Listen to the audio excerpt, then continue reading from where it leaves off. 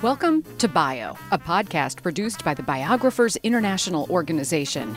Bio is devoted to promoting the work of biographers and advocating for biography as a genre with the support of biographers and biography lovers worldwide. I'm Bio member Lisa Napoli in Los Angeles. On each episode, we'll talk with a biographer about his or her work. This time, a conversation with philosopher John Kaag, the chair of philosophy at the University of Massachusetts Lowell. His latest book is titled Hiking with Nietzsche, On Becoming Who You Are, from Farrar, Straus, and Giroux. It's the second in a trilogy of philosophical journeys that fuse memoir with biography. Our conversation began with how he was drawn to philosophy as a young man. When I was 19, I came from central Pennsylvania, from a Lutheran family, much like Nietzsche's, and I took a philosophy class, which is unusual for a conservative kid to take a philosophy class. And because it seems extravagant or... Yeah, I mean, my mother wanted me to become a lawyer, or make money, not to become a philosophy professor, which is what happened. And at the end of that class, one of the reasons I went into philosophy is at the end of that class, which centered on European existentialism, my professor said to me, he said, "You've never been outside the state, much less the country." He handed me an envelope, and inside the envelope was $3,000. And he said, "You should go hiking with Nietzsche." So Friedrich Nietzsche is sort of the European bad boy of existentialism. God is dead, what doesn't kill you makes you stronger. And to a Lutheran kid at 19, that was pretty exciting stuff. My professor had arranged for me to go to Sils Maria, Switzerland, which is where Nietzsche summered through the 1880s and where he wrote most of his books. And so, when I was 19, I spent 9 weeks at what's now called the Nietzsche House, which was once the boarding house that Nietzsche stayed at, but it is now a museum. And I slept next to Nietzsche's room. And so Hiking with Nietzsche is a story of two philosophical journeys. One when I was 19 and had a particular version of Nietzsche in mind, as a particular reading. And then again when I was 36. And I took my partner of the time and my child, who was at the time 5, back to Sils Maria. And so what you get is two very distinctly different readings of Nietzsche. One centering on individualism and the will to power, that's 19, and then another which is a sort of calmer, hopefully calmer, more sensitive reading of Nietzsche when I'm 37.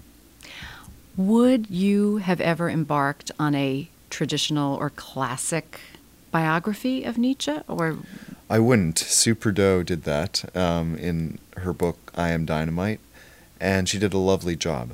But what I am interested in, both in American Philosophy: A Love Story, but then also in Hiking with Nietzsche, is writing and demonstrating the way in which philosophy can impact a life. And that requires me to play with form quite a bit, so these are hybrid memoir intellectual histories.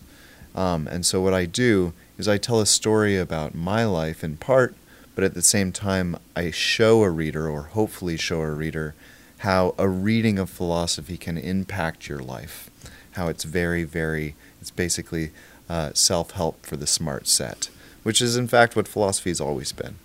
Well, and that's what I appreciate about your work, what I've read of it so far, because I've always been daunted by philosopher, and I think it's so impressive and interesting and fascinating and scary. And so what I was attracted to when I read about just the descriptions of both your books was, this is something I can maybe wrap my brain around. And I thought, well, it's particularly interesting given that you are a philosopher, academic. I don't know what other philosophers there would be out in the... Right. Nobody's just sitting on a mountain. You're not just a guru. So that approach clearly was the underpinning of what you're doing. You want to reach people like me. I do. I want this to reach a general audience. So philosophy is oftentimes thought of as the most abstract of disciplines, the most esoteric, the most out there. But originally, philosophy was simply a way of thinking through the business of living, and it asked the question Why do our lives that seem ephemeral, short, fragile, why are they not a complete waste of time? And that existential question underpins all of the books that I'm now writing. So the third book in this trilogy is called Love's Conditions, and it will be about Thoreau, back to American philosophy. But it really asks the question, how do you live a vibrant life in the face of death? And that's a question that I think philosophers intend us to ask. Mm-hmm, mm-hmm. We talk a lot in the biographical circles about, do you do cradle to grave or do you do a slice of life? And that's the other thing. And then there's the memoir circle too. So I really appreciated the sort of twin approach. I do not go, there's a loose chronology that I employ, using Nietzsche's life as one of the through lines for the book. So you do get a sense when you open Hiking with Nietzsche, you can read the book and you get a sense of Nietzsche's life from beginning to end. Mm-hmm. Do you get the definitive reading like Proudhon's book? No. But what you also get in the process is a chronology of my own life. So there are two chronologies going on at all times. Of course, with flashbacks and back and forth. And it is deeply personal. Was that a challenge for you, or was it liberating for you, or both? So, I mean, it was both a challenge, but it was also deeply liberating. So, Nietzsche, when he says, what doesn't kill you makes you stronger, at 19, I take that as a challenge to climb every single mountain that I can. And when Nietzsche says, perhaps the best way to live is to live sort of lightly. In other words, to not Nietzsche had trouble with eating most of his life. His stomach bothered him most of his life, and he tried various diets. And so I tried out these diets when I was in Sils Maria. And it turns out that when you do that and when you hike a lot, you come back and sometimes you have an eating disorder, or sometimes you have anxiety and depression. And what I'm trying to show in these books is the way that philosophers impact our lives. They can give us eating disorders. They can help us get eating disorders. They can help us out of suicidal ideations. They can help us into suicidal ideations. And these are important. I think this is why philosophy is popular with undergraduates, because they can see it as impacting their lives. Yes, yes. And for older students, too. Right. I think it's, relevant at every point. If you could talk for a minute about your process, how do you juggle life in general and your day job, if you will, which, of course, is a myth because there is no day job. You're always working, always thinking, and the process of writing? No, it's a great question. So I have a 6-year-old daughter. And that takes a lot. It turns out that takes a lot of time.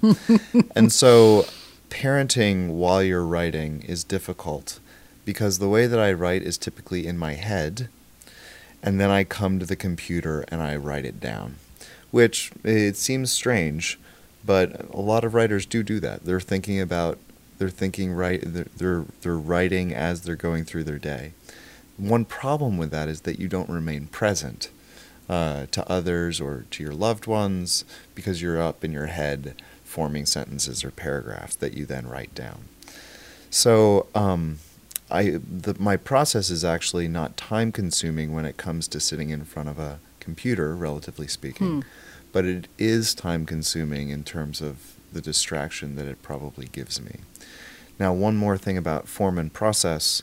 I turned away from academic philosophy when I had children, primarily because when you do academic philosophy, it is so rigorous and so time-consuming in terms of the citation process, the reading of secondary literature.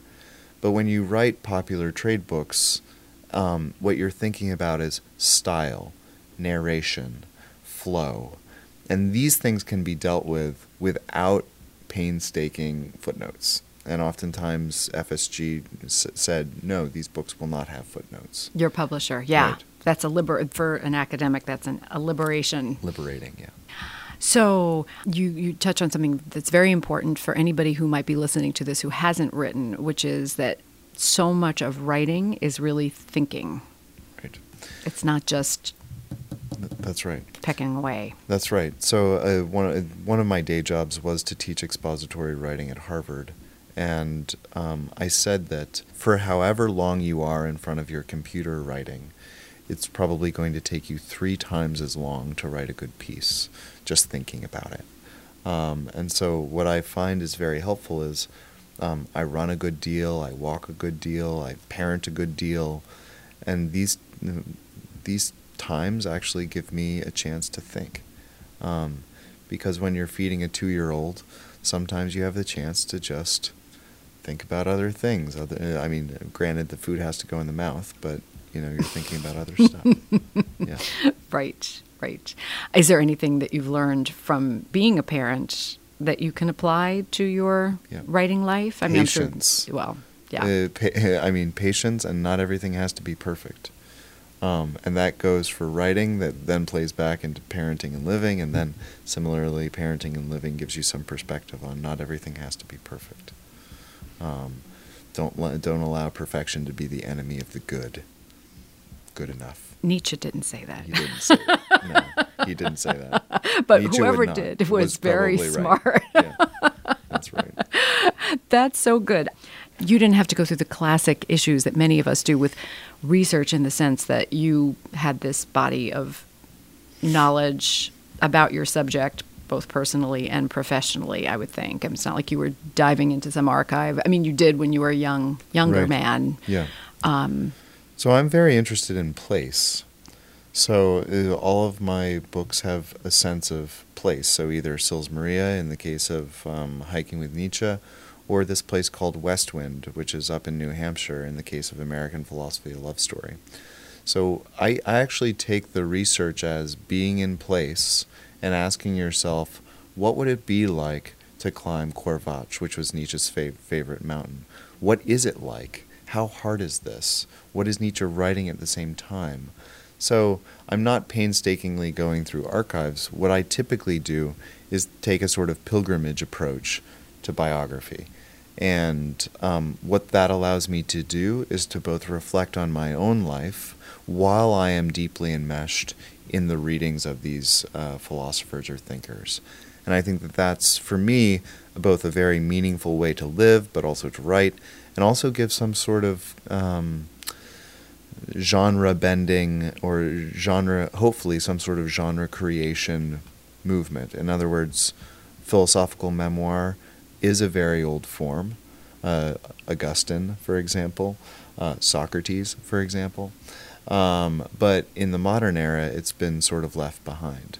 So to try to revive this tradition and to allow a general audience into it is the sort of objective. And kudos to your editor for allowing you to do that. She's been great, yeah. Eileen Smith at FSG has been absolutely pivotal. That's terrific. And do you get response from strangers about your writing? All the time. I bet you do. Yeah, and in fact, many of them say things like, well, I was going through a severe depression and this book helped. Or they say things like, my son was going through a severe depression and I now kind of understand him a bit better.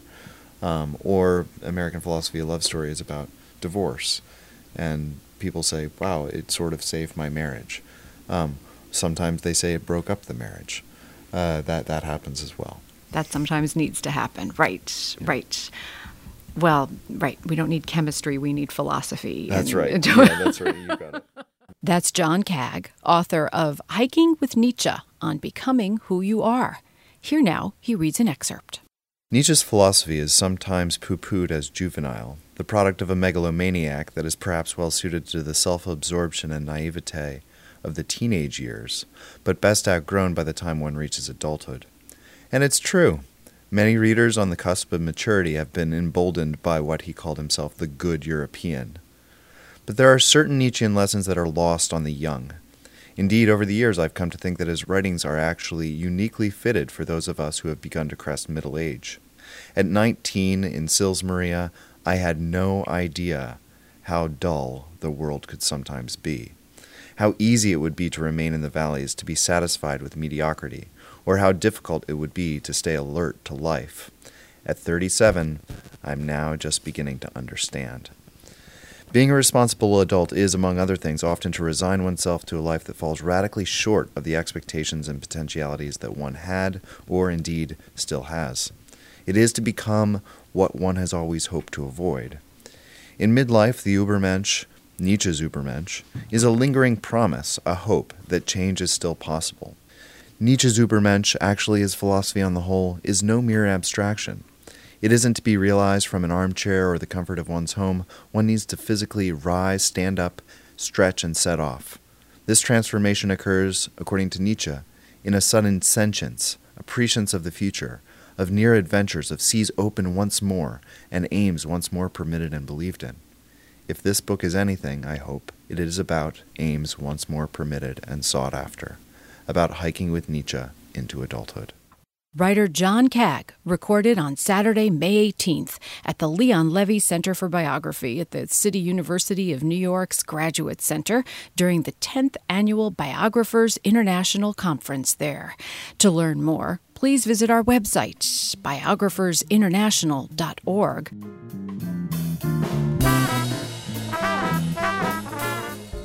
Enzo De Palma created our theme music. Cherie Newman is our podcast editor.